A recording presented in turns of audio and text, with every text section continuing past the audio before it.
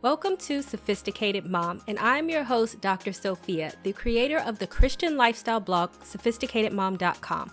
I will break down faith-based advice and make it applicable and relatable to help you on your journey on this thing we call life. You'll learn everything you need to know on how to become the master of your own destiny. As a Christian, becoming a friend of God is the most important thing you can do. I know it sounds pretty crazy because there are some Christians out there who see God as some strange eye in the sky looking over us, and that is pretty much it. But if you're not having a relationship with God, and if you're not a friend of God, then you are literally missing out on the best part of being a Christian. So if you are curious on what this process looks like, you have come to the right place. And just an FYI, I am not some random psycho Bible-thumping Christian that hears voices in my head telling me they are Jesus. Just because people say they can talk to God and hear from God does not mean that they're a psychopath. It also does not mean that they are some prophet or some highly religious person. It is an act that anyone can do, as a relationship with God is literally the whole point of Christianity.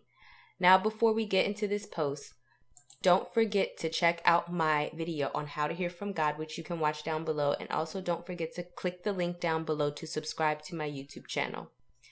So number 1, becoming a friend of God through the Holy Spirit. But the Helper, the Holy Spirit, whom the Father will send in my name, he will teach you all the things and bring to your remembrance all that I have said to you. John 14:26.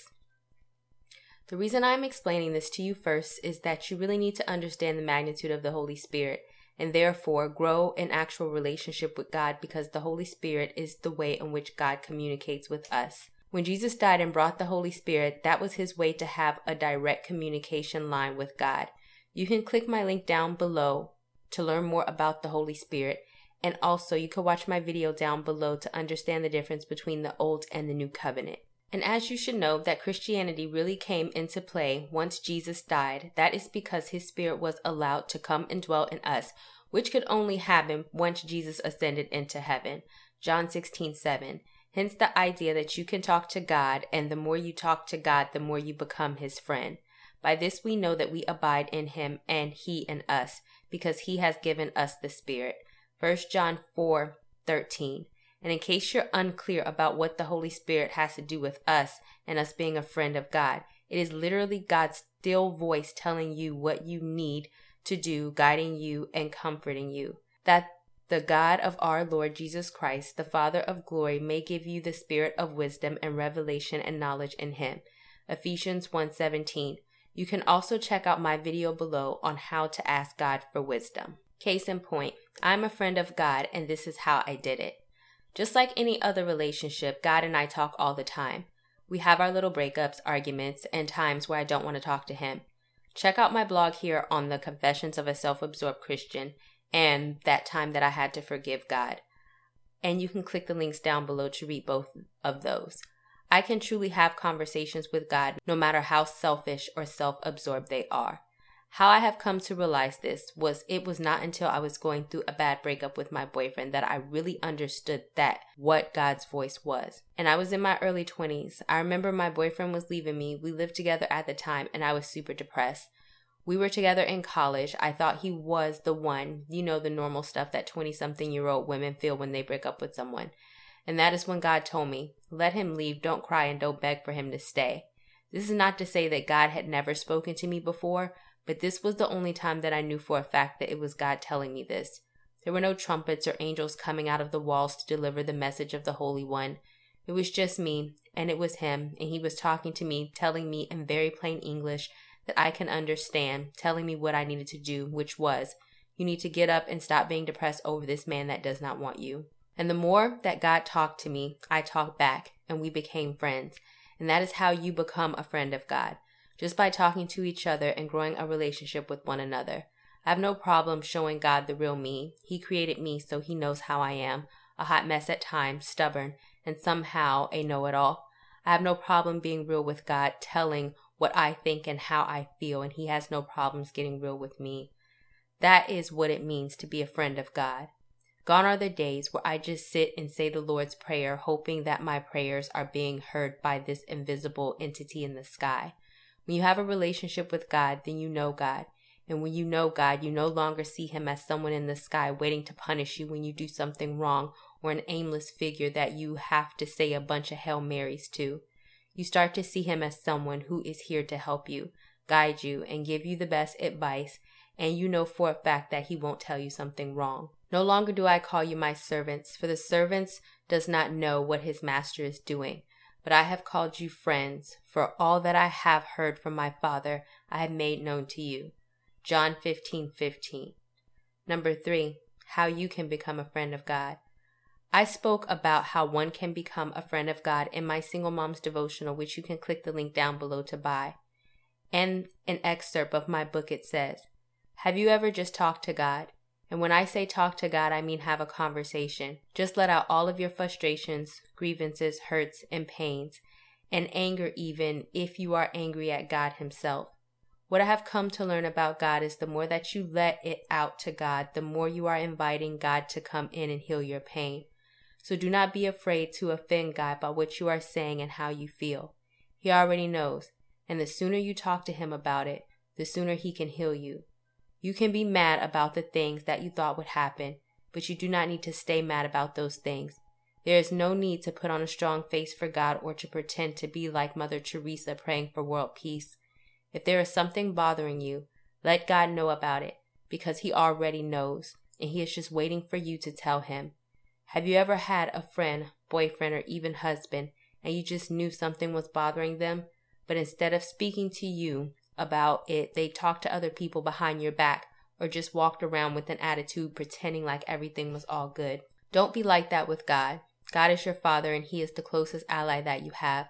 More than anything, boyfriend, relative, or friend. So if you feel like you can talk to all of those people, then you need to feel comfortable talking to God, because he is the only one who can fix what you are going through. Become a friend of God. Let go of all the superficial prayers and sayings that you think God wants to hear and what you think a Christian is supposed to say. Don't be fake with God. The only way a relationship can grow and get deeper is if there is trust and honesty. That is the type of relationship that you want from God.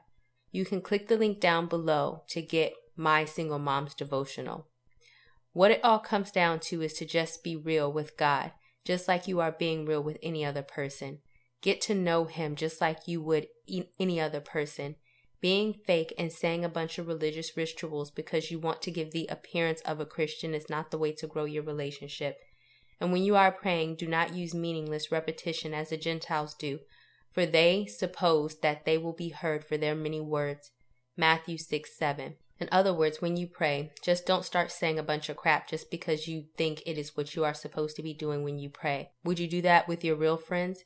If you have real friends that you are close with and tell everything to, you do not put up a front and pretend to be fake with any of your real friends. So why would you be fake with God? How can you become a friend of God if you will not allow God to see who you really are? Number 4, being a friend of God is like getting a best friend. Think of your closest and best friend. You talk to each other. You are real with one another. You may have even known each other for years. You may have even had arguments or disagreements. There is a whole lot that goes into a real friendship, and it is the exact same way with God. The more you spend time with him, the more you will know him, the more you will get to know him, the closer you will get. It does not mean that it is perfect or that he is going to tell you everything that you want to hear. There are some times where you may argue or even try to convince God. When that time comes, do not think of it as blasphemous. That is when you are truly attaining a friendship with God, because that is what real friendships are about. God will never get mad at you for being honest with him and really expressing yourself. You will start to see him as a friend and as a father, someone you know and someone who knows you, someone who is real and someone who is going to always be there for you. These things were said to me growing up, but I never understood it until I began to talk to God. Before, it just seemed like some creepy person that was spying on me all the time, waiting for me to sin so that he can come down and punish me and strike me with a bunch of lightning or something. But God is not like that, and he develops a unique relationship with each and every one of us because each and every one of us are unique. The same way he talks to me is not the same way that he's going to talk to you. He becomes a friend that you need specifically to your personality and your situation, because unlike our earthly friends, he knows us inside and out, and he knows how to form a relationship with us that is uniquely to us. Number 5, Becoming a friend of God, final points. So if you do not talk to God and you think that he does not talk to you, he does. He is always talking. Just begin to talk to him, begin to listen, and you may be surprised at all of the things he has been trying to say to you.